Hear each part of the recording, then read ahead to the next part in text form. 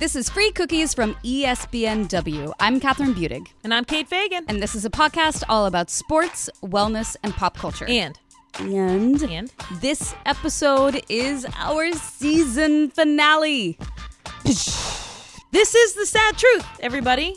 We've just got to take a break. We have to take a cookie break because we have to, cook up better cookies, even better cookies. But she means ideas and guests. No, I mean, we are going to serve up a season 2 of delicious variations on the oatmeal raisin cookie. It's just going to blow everybody's mind. We may even get off of the standard cookie/human list, perhaps. No, I am going to brainstorm between the end of season 1 and the start of season 2 a dozen new lists that I can compile throughout the season. People, she does not lie. But do not worry, do not cry, save your hankies. I said hankies, that's right, hankies. That's weird. Save them because you still have an entire fantastic, amazing, phenomenal episode ahead of you.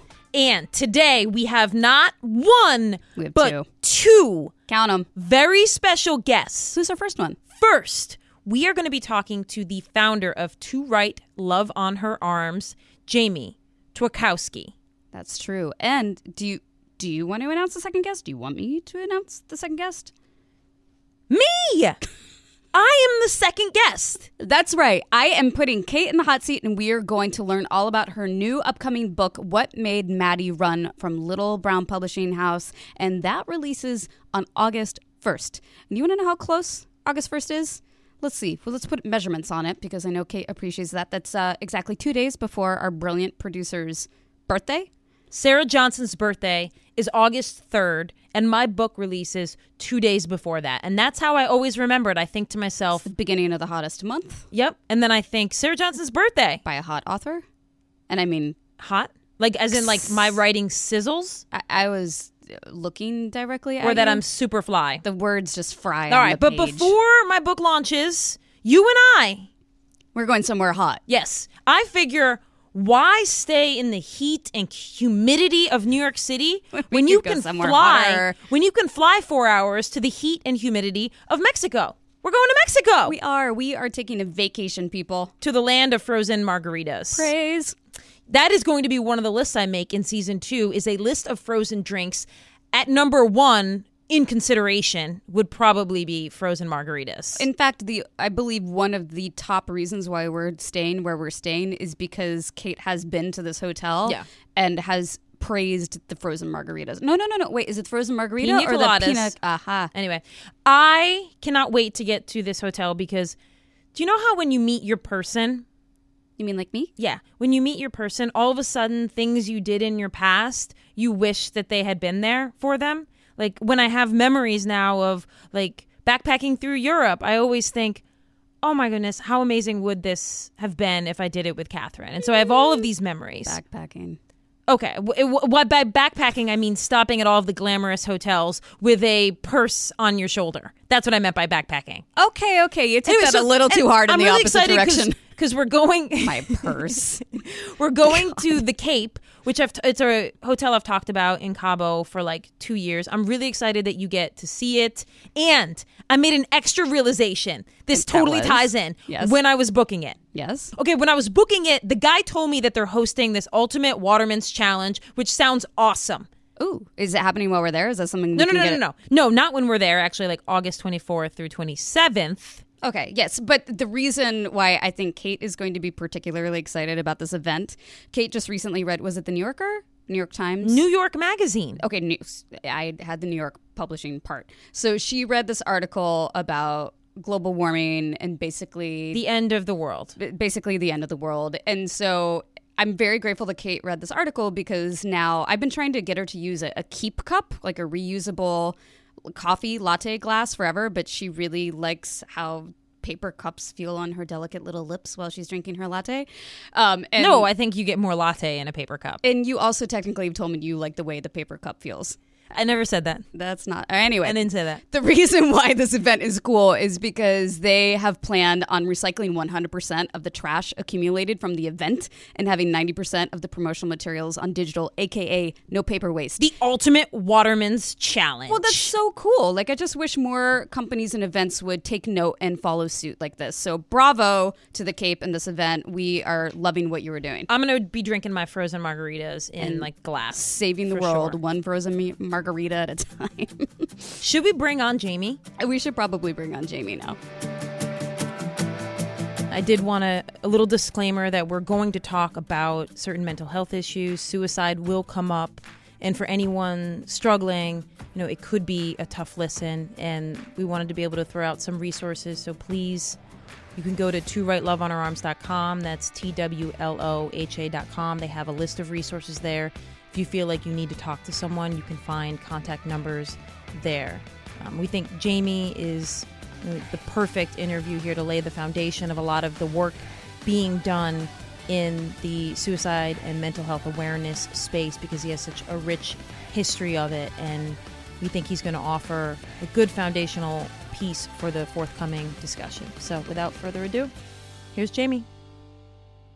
The founder of To Write Love on Her Arms, author of the New York Times bestseller, If You Feel Too Much.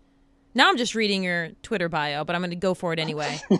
Brother to @JessHaley and @Emily Twerkowski. Uncle, surfer, music lover, basketball fan, INFP. Got to ask you what that stands for. And who is it? Oh my gosh. Jamie Twerkowski, thank you so much for joining us. So what we usually do with our guests is we read a bio. Your Twitter bio seemed like robust enough for me to pull out and robust ask. Is a good word. And ask, like, is there anything else you'd add to that at this point? How do you feel about that bio? I feel good. I feel like it's a mix of like bio-esque things, like the work, but then hopefully, like down to earth human things like being an uncle and liking basketball and having sisters. And what does INFP stand for? That is my Myers-Briggs personality type. Oh. And all I can rattle off is that the I stands for introvert and that 4% of the population are INFPs. 4%. Interesting. Okay, I'm going to have to research later. I'm going to research more about... We're going to Da Vinci code your Yes. Instagram bio. Exactly. But let's start off because to me, To Write Love on Her Arms, like I, having followed the organization and worn your gear and supported its mission for a number of years, like I know intrinsically what it's about, but I am sure so many of our listeners don't yet. Can you give us a quick background on the organization and a little bit about the origin? Totally. Yeah, I love to start back at the beginning because it was such a surprising beginning. And we got our start in 2006. And back then it was just an attempt to help a friend that was struggling with the issues that we now speak to. So I met a girl named Renee Yohe back in 2006 in Orlando. And she was dealing with drug addiction, depression, a history of self-injury, and suicide attempts as well. And in telling her story, after spending some time with her, or really after telling part of her story and sharing that online, it was met with a really surprising response. And we began to sell T-shirts as a way to pay or to help pay for her drug treatment. And really the story took on a life of its own, and the T-shirts kind of did the same. And if you fast forward 11 years, we've been at it ever since. And we've been inviting people into this conversation and hearing from so many people that relate to Renee, or they have a friend or a family member whose life is similar to Renee. Maybe they've lost someone, maybe they're trying to help someone. And we've just been learning about these issues and trying to connect people to resources, to professional help, and seen so many surprising doors open, in the last decade plus. And really, we just get the opportunity to encourage people to know it's okay to be honest and to let people know that it's okay to ask for help. I was so thrilled when To Write Love on Her Arms was willing to partner with, What Made Maddie Run, my upcoming book. And the reason I was so thrilled was because I really had this strong feeling that Madison Holleran would have connected so thoroughly to Write Love on Her Arms because of how you guys speak so well to young people. I mean, I even had coffee the other day with a young college student who struggles with certain issues, and I pointed her to To Write Love on Her Arms, and like later that night she wrote me like this long text message like, this is amazing, like the shirts and the branding, which sounds so cold, branding, right? But the community and how it builds a community among young people is just like it's cool. And I say that to mean that it's cool, and young people then feel okay to talk openly about how they might be struggling. And so what have you seen among like the community of young people about how they respond to this message, specifically from To Write Love on Her Arms? Well, first off, thank you. Those are super kind words, and that means a lot. You know, I think we've always tried to meet people where they are. And so we got our start in 2006 on MySpace, and it's totally okay to giggle if you need to about MySpace. Oh, am I not supposed to have one of those anymore? If you do, that's incredible. Okay. But really, social media has been home base for us ever since. And thankfully, we've been able to grow and evolve and, make the transition to Facebook and Instagram and Tumblr and everywhere else.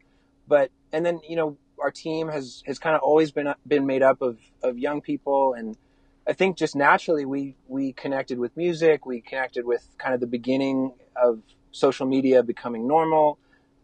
We value design, we value language. And, with that, we value good writing and good art and good ideas. And so I think that's just been hopefully close to the heart of what we do at the beginning and hopefully still today. And so I think a lot of times when you hear about these issues, people may assume that it requires clinical language or it's very cold. And obviously there's a place for research and clinical language, but I think we love trying to speak the language that people speak, and so if we're talking about the context of social media, we love to try to invite people into this conversation in a way that is relatable and, disarming and comfortable. And so hopefully that's part of what people connect with.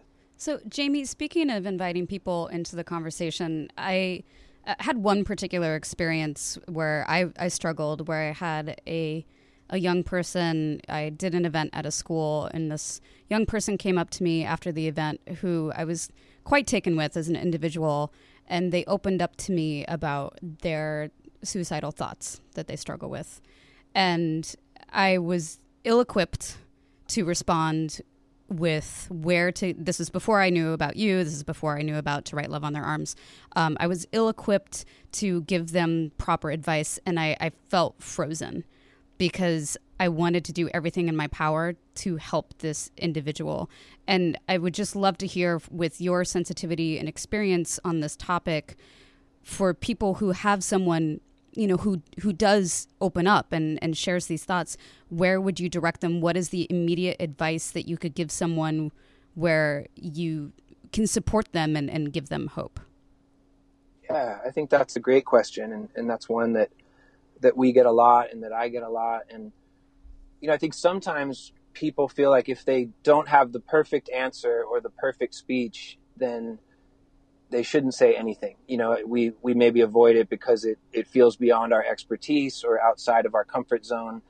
And we try to encourage people to be honest. If you don't know what to say, then maybe you start there. If you're concerned about a friend and you want to approach them, but you don't know how to start, maybe you just express what you can. You express that you love them and you're concerned and you're worried and you feel like they deserve better. Mm-hmm. And then I think more than anything, we end up really sounding like a broken record, just encouraging people to connect with professional help. So even thinking about me or our team, we want to be part of the process, and we're not trying to present ourselves as the final solution. I mean, this happens with me all the time, I think, where people think I'll have this grand solution or plan. And so often my answer is, hey, you should go to counseling, or you should encourage your friend to go to counseling or to step into drug treatment. And so we just love to highlight the work of professionals. And we've learned that so many people do this work as professionals, whether you're talking about substance abuse or mental health or suicide prevention. And I think we get to serve as a bridge, and we love to invite other people to try to play that role, to know that you don't have to you don't have to be the entire process, And I'll kind of wrap it up with this. I have a friend who is a professional counselor, and he just talks about the need to balance honesty with compassion when you're trying to help someone. And really his simple definition was that compassion means they know that you care. They know that you love them and you're with them and for them. But honesty means that you're willing to ask the hard question. You're willing to say the hard thing. And he just talked about kind of living in the tension of those two things, that we want our friends to know that we love them. But with that, we need to be willing to tell the truth and say what needs to be said, or ask the question that might be scary or uncomfortable. And I couldn't agree more with highlighting the professionals and encouraging people to find therapists. I guess my reaction, especially with the person that I met, he was so young and not in a very good financial situation. What would you say for someone who can't afford professional help? I think we've seen some amazing folks who do this work and are willing to do it on a sliding scale. I mean, I have friends that work as counselors and have seen people for $10 a session, That's amazing. I think oftentimes people overlook or assume the worst when it comes to insurance. And sometimes, and hopefully it's getting better. Obviously, we're in a really unique moment and challenging moment. But oftentimes, I think people forget to check or start with their insurance because there are times where insurance will cover or help cover this. And so we want to encourage people to at least do the homework and at least ask the question. And so I think those are two, areas that come to mind. There are great people, it can be very expensive, especially for someone who's struggling in that area. So we think it's incredible when we come across folks who are willing to work with people because they want to help, and it's not about, making a bunch of money at the end of the day. And so I've been so impressed when I hear about folks who offer that sliding scale. A part of the book is examining a lot of the variables at play for high school and college age kids today. And in the research for the book, I was really surprised about how the anxiety and depression numbers in college were on the rise. And I was wondering, because I know so many of the young people you guys engage with at To Write Love on Our Arms are that age. What insight do you have about why this is happening? Yeah, I think, I do think there's, in a way, there's been bullying for decades. There's been young people having to deal with pressure and rumors and gossip for decades. But I think we live in such a unique moment because of technology, because of social media, where I think on so many levels, young people feel like they can't turn it off, where everything is always going, whether they're thinking about their classmates or keeping up with, celebrities or pop culture. So I do think that is, a real element. Obviously, when you think about the combination of bullying in the context of social media, we know that is, probably the hardest it's ever been for young people, because there's things that just live on and spread like wildfire, through texting and through social media. So I think that's one thing that definitely comes to mind as a unique challenge for today's young people. All right, Jamie, next time you're on, I promise we'll talk some basketball as well. Okay. I promise. It's okay. I'm just glad to be here. Yes. And we are seriously so grateful for you and the work that you're doing. And anyone who doesn't know Jamie or To Write Love on Their Arms, please, please, please check this amazing human being out and his organization and all of the phenomenal work that they are doing. Thanks for your time, Jamie. You're welcome. Thanks for having me. To find out more about To Write Love on Our Arms, you can check out their social media handle, which is at TWLOHA, or check them out on the interwebs at www.TWLOHA.com.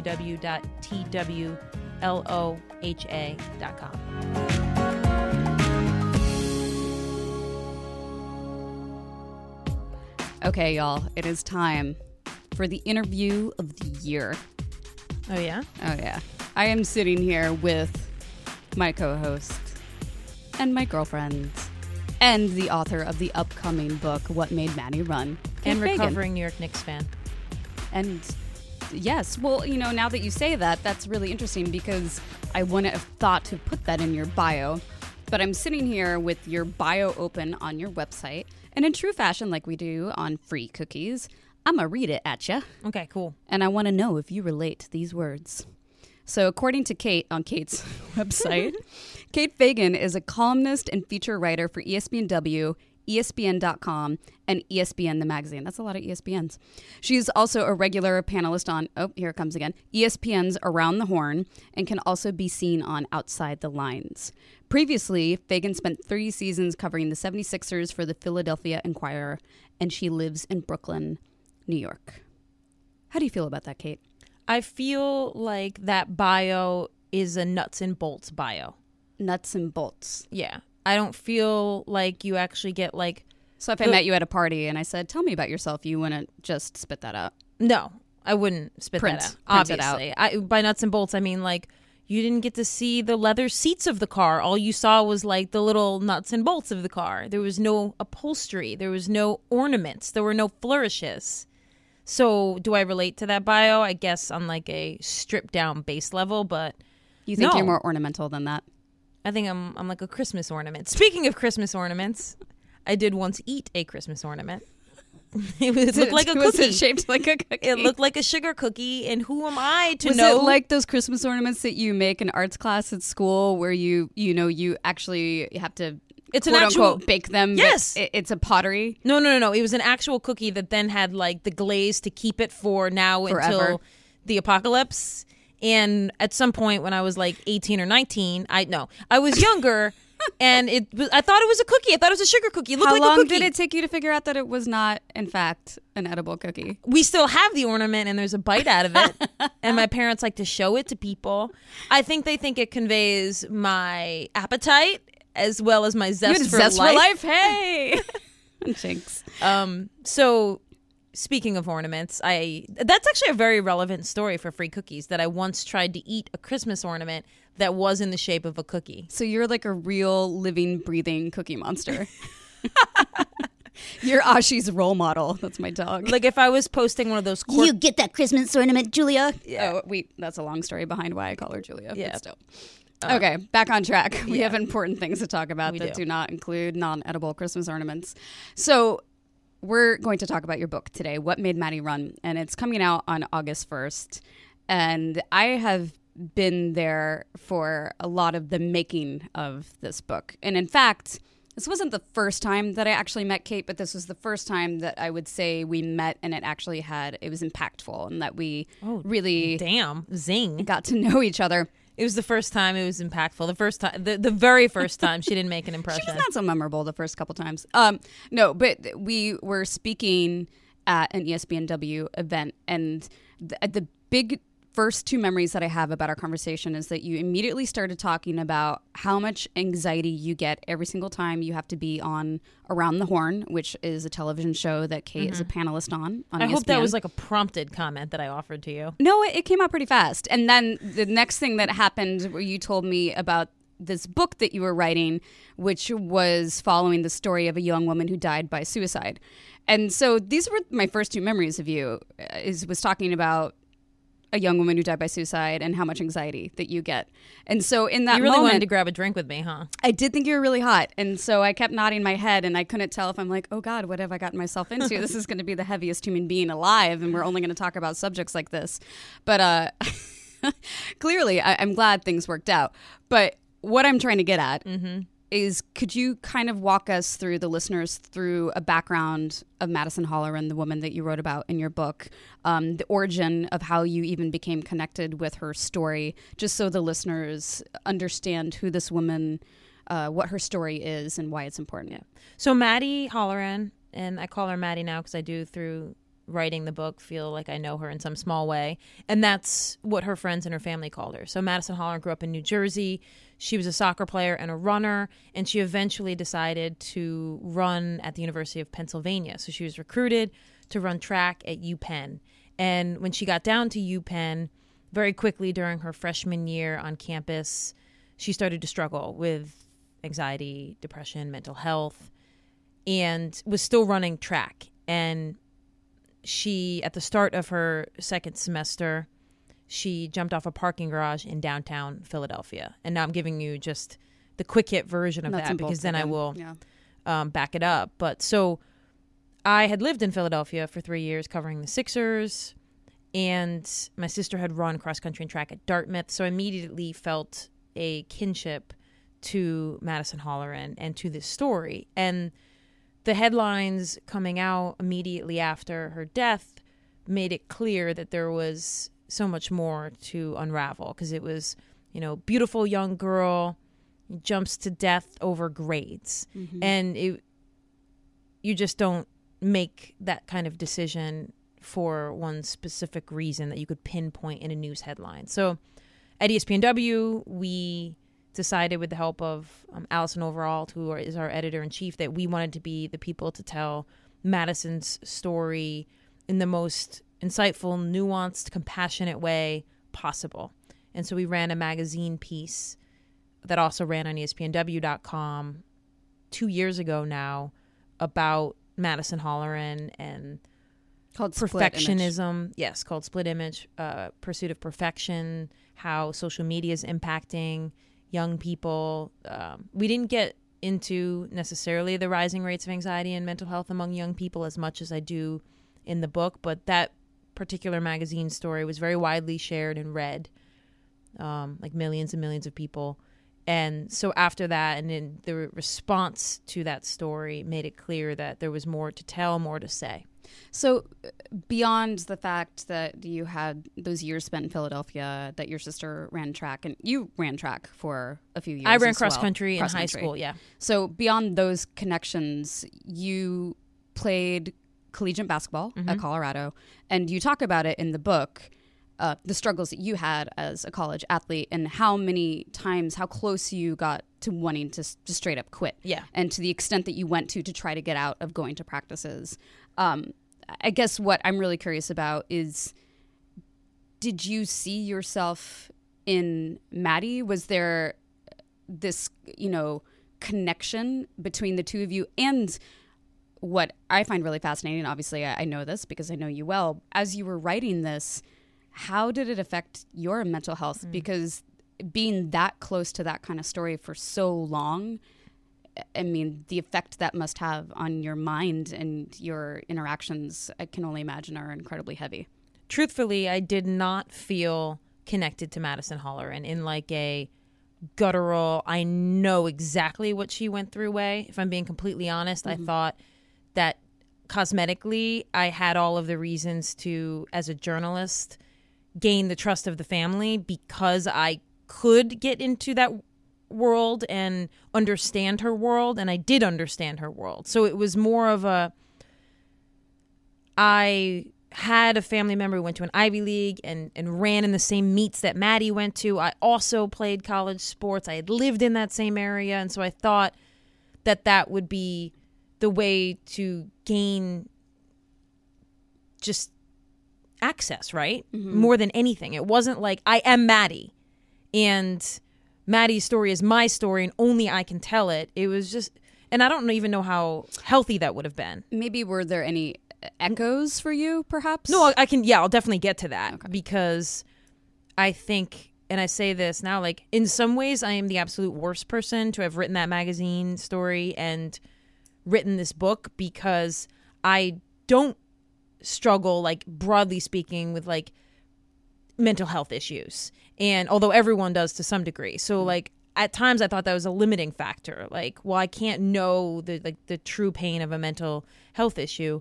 But in other ways I was like, no, I'm the absolute best person to write this book, because I think there was a level in the beginning of like detachment where I could like pursue this from a journalistic angle and get the right information in play and get the right interviews, because I wasn't consumed with, this is my life, and I feel the same way as her, and this is this is life or death for me. It wasn't that. And so I think the push and pull of like having so many connection points to her, but not being like overwhelmingly immersed in the story, allowed me to then like be detached when I needed to be, but connect in a knowing way when I needed to, because those connection points that I did have, like Madison wanted to quit when she got down to UPenn, and I wanted to quit Colorado when I first got there. And knowing the perfectionism a lot of times in the running world, I could see that being mirrored back, and knowing that occasional darkness that can come over you when you first get to college, because I felt that. These were all like key connection points that I feel allowed me access to understand Madison. But then when it came to, you know, suicidal thoughts, that was something that I had to then understand better through doing reporting and trying to get it, not feeling like I necessarily had all the answers on that front. You say that you understand her now because obviously you did a prolific amount of research to create this, but do you feel like you know her? Do you feel like you knew her now? Does it actually feel like this was a person that you spent time with that was in your past? No, I don't think I know Maddie, because to some degree, I think having ever been in her presence or talked to her or heard her laugh or watched her run or gotten a hug from her is just the fabric of what it takes to, you know, have that kind of like human connection that you say, like, at some point in my life, like, you tangibly felt somebody. Yeah. And I will never have that. I do, however, dream about her, and you know that, because I have thought about her so much, and I think in some ways I understand her, but in some ways she baffles me. And I think, having talked to her family and something, there's still, of course, like elements of mystery there for them as well, because if anybody had fully understood her, you know, that would have gone a long way toward, you know, changing the outcome of Madison Holleran's life. But like, she didn't give anyone everything, just like very few humans give one person everything. I mean, if that's even possible. True. You also mentioned how you were the perfect person to write this book because you actually don't have those daily struggles with mental health. So in writing a book as delicate as this is, what kind of research did you have to do on the topic of suicide? And also, I would imagine it's dramatically changed the way that you personally look at suicide and the way that you would like other people to understand it. Yeah, it's dramatically changed my view of the world. I think I've felt that just from what I've learned through watching you do this. I mean, because starting at ESPN, and as we've talked about on this podcast, tackling issues of LGBT sports community, and I know this is a word that repels a lot of people, but I've had discussions around the word privilege, right? Like, you know, what, you know, being straight feels like to somebody versus being gay. And I had spoken so openly about issues of privilege, and not one time until writing this book did I ever consider mental health a privilege. Never. And then after so much research and so much introspection, I now could not be more grateful for anything in my life than for the most part, when I wake up in the morning, I feel happy that there's another day and excited about the day. And now that has its ups and downs, but writing this book has just opened my eyes to mental health and how so many of us are so lucky, because it's so often out of our control how we do feel. I agree. And as someone who comes from the wellness world, that, you know, can be a little woo-woo and just choose to be happy, and you have the power, you have the choice. And after everything that I've learned through this experience, I couldn't agree with you more that good mental health is a privilege. And, you know, it's something that I've struggled with. And you know this, I talked to one of my doctors about dealing with like mild depression, and her answer was so beautiful. And she was like, "Oh, honey, every single human is going to deal with at least mild depression at some point in their life. And when she said that to me, that was this beacon of light, this light at the end of the tunnel. But I'm wondering, so that's for me, it was just like very mild depression. Like who is this book geared towards? Because obviously it's going to be very relatable to young people and to collegiate athletes. Mm-hmm. But in my humble opinion, I feel like this book is for absolutely every human. I want to answer that question, but you mentioned something earlier about like writing about and talking about suicide. And this is particularly important to me because of the lengths I went through to make sure that I didn't cross any lines when it came to discussing suicide and how I talked about suicide, because that is a very tricky issue. I mean, I think a lot of people will have that conversation top of mind because of the Netflix series 13 Reasons Why. Right.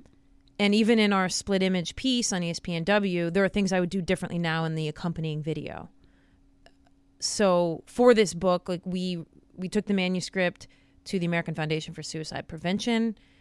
We made sure that Madison's family, besides them just giving me access to her iPhone and her computer and so many different personal resources, like I wanted to make sure that we did not cause any additional damage in the writing and reporting of this book, and dancing the line of like journalism, which is trying to answer questions of like who, what, where, why, when, and often at conflict with the rules of writing about suicide, which can often shut down like knowledge of the details that like as a human mind you just naturally have curiosity about. So we tried to dance that dance in this book, but everywhere, including To Write Love on Our Arms, where we placed the book, everyone felt strongly that like we did it in the most respectful way we could possibly do. And that's obviously crucial to me because it was heartbreaking after writing Split Image. I mean, 99% of the emails and the feedback were like, this help open up a conversation. And then there was that 1% that was like, you're going to cause a suicide cluster.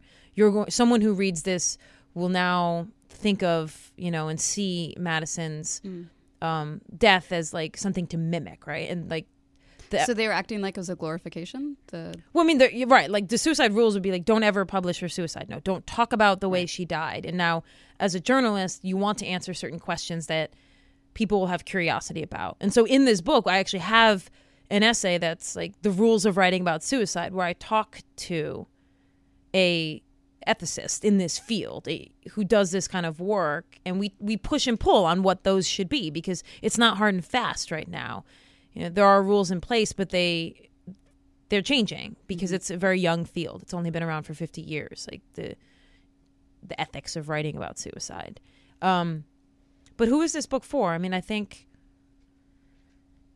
I hope it's for everyone, because I think even someone who might not say and talk about and think about on a day-to-day basis, like issues of mental health or self-harm or suicide, at some point in your life you will deal with it or know someone or have to have a conversation that could be so challenging, or never have a conversation you should have had, right, type thing. So it's about college sports to some degree, because Madison was a college athlete. So it's about the resources in athletic departments and how behind they are when you compare the resources they place to the physical health of an athlete versus the resources they pay towards the mental health of an athlete. I mean, the disparity there is night and day. So it's about the perfectionism that young people are facing in a world now that is so much about building your own brand from the time you're almost 8 or 9. It's about how college now is a list of, like, I use the phrase because it's a book, excellent sheep. It's about jumping through hoops, and it's not necessarily about finding your passion. And then what happens when you get to a high intensity place like college, whether you're an athlete or not, and all of a sudden your vocation, whatever you've been doing that you thought was your passion, gets put in the pressure cooker, and you realize that you've been doing things for a college application or to make your parents happy or because they had such high social capital.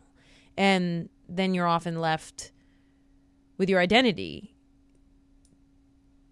dismantled in some way when you get to college. And so the book is all about all of these things. It's about how and why rates of anxiety and mental health are rising among young people, including among athletes, what's causing that, and using Madison's story as a way to get into this broader conversation.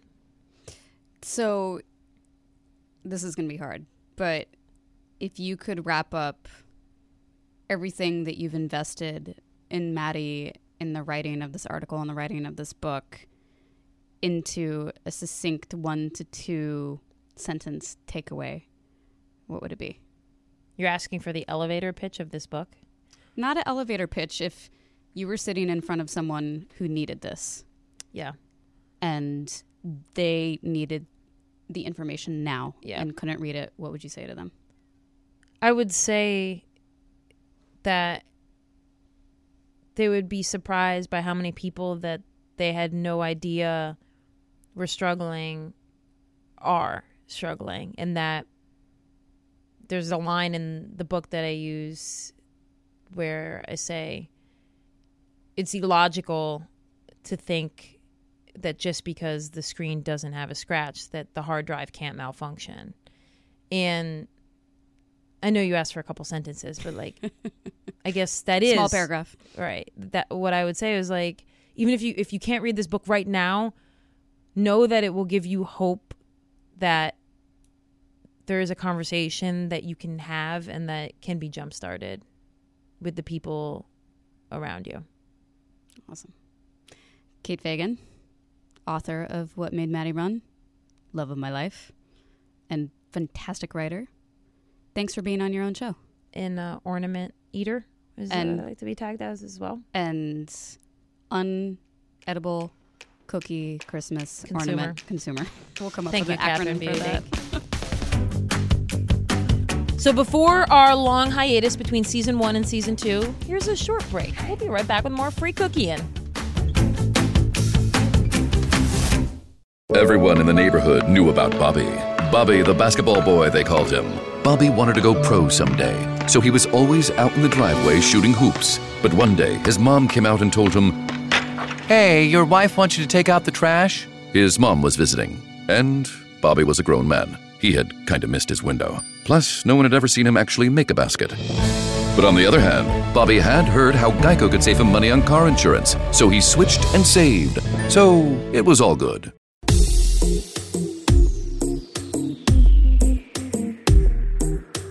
All right, so that's going to do it for not just episode 12. Season 1 of Free Cookies. But season 1 of Free Cookies. But we did some awesome stuff this first season. I'm pretty proud of us. And by us, I mean you and me and also... And everyone who produced the show and all of the phenomenal guests that we have had on the show. Should we recap some of I think because our highlight moments? Yeah, we had both funny and meaningful highlight moments. Did we not, Catherine? We definitely did. I mean, obviously, the standard cookie list is going down on the Hall of Cookie Fame. I think of the list of the things that were awesome this season, the standard cookie list was number 1. Of course, because she created it. Number 2 was finally realizing that Die Hard is not a Christmas movie, because somebody wrote in to freecookies@espn.com and told us that Die Hard came out in the summer. So pretty sure that totally exiles it from the Christmas movie discussion. Can y'all tell that this list was not ordered by me? No. And number 3, just kidding. Oh, Jesus. Macaron. The macaroon versus macaron debate. Exactly. Jammy Dodgers? Come on. Dodgers, cookies versus biscuits. And then obviously to flip it, we had some pretty awesome conversations around sexuality, fluidity, gender, misgendering. Yeah, I mean, the Mili Hernandez discussion that we got a ton of awesome feedback from you guys about diving into not just like the fun, quirky topics that we do, but also like the ones that are deeper and that we actually all perhaps have like a universal experience with. So absolutely. And we all appreciate you taking this ride with us through some comedic, bumpy moments, like me working on my idioms, which, let's face it, they're never going to get better. Oh, before we go, we have to do that last one. So I have got, y'all, I have in my iPhone a note here to mention this last failed idiom. It's not even actually an idiom, it's not guys. Really an idiom. So the other day we were. This is actually, I just pulled open my iPhone notes. We were crossing the street, And I like to jaywalk in New York because it's legal. She's a very aggressive and walker. And there people were beeping, and then all Our of a producer sudden, is fist pumping right now. and then all of a sudden, we were like avoiding traffic, and you said to I me, just basically thought I was going to die, but you know. and so Catherine says to me, "I just follow my baby. I'm like a lemur," and then I said, "You mean a lemming?" And she's all, "Whatever, small and cute, and starts with an L." And that's what happened as we crossed the streets of New York. That's a typical interaction So between the two of us. we had the failed idioms, lemur, lemming. While we're, Do you think a lemur knows it's not a lemming? do you think a lemming wants to be a lemur? Well, clearly a lemming wants to do whatever What about the a lemur llama? does. Do you think llamas follow people too? Or do follow- all animals that start with L? They could be followers, A including lemur lions. and a lemming could probably fit on a llama It could. So, and get eaten by a lion. and while we are taking our breather between season 1 and season 2, we wanted to hear from you guys about anything. If you have guest ideas for season 2, if you have topic ideas, if you have any sort of feedback, hit us up at freecookies@espn.com. I know we said we're going on vacation, but what that actually translates to is prepping for season 2 while drinking frozen margaritas. Okay, before we say goodbye, I just want to surprise. What? You hear that, people? What is that? I brought cookies. This is a surprise. Sarah, do you want a cookie? Would you like to know what I brought? Producer I brought Sarah wants a cookie. 2 gluten-free, peanut butter, delicious cookies covered in sea salt. And, That looks not like oatmeal raisin. well, calm your panties. I couldn't find them. Okay. You want to see what the finale cookie is? Yes. Take it out. Whoa! It's a black and white macaroon. It's a green and it's a mint and chocolate macaroon. It is not on the standard cookie list. No, guys, is it what looks is. like a big Oreo covered in chocolate, and Catherine's gonna eat it. What flavor is that? I'm gonna have this peanut butter one. Good flavor. All right, free cookies is from ESPNW. It's true. And please be sure to check out ESPNW for all of your women's sports news features, as well as lifestyle and culture tips. This podcast is produced by Sarah Johnson. She remains awesome, and we couldn't do this podcast without her. It's true. It's edited by Brendan Rosen, and we got production help from Martin Onebu. So, we gotta go eat these cookies, y'all. But don't worry. Just go get some cookies, start on episode 1, and listen to us on repeat. And before you know it, we'll be right back. Bye-bye.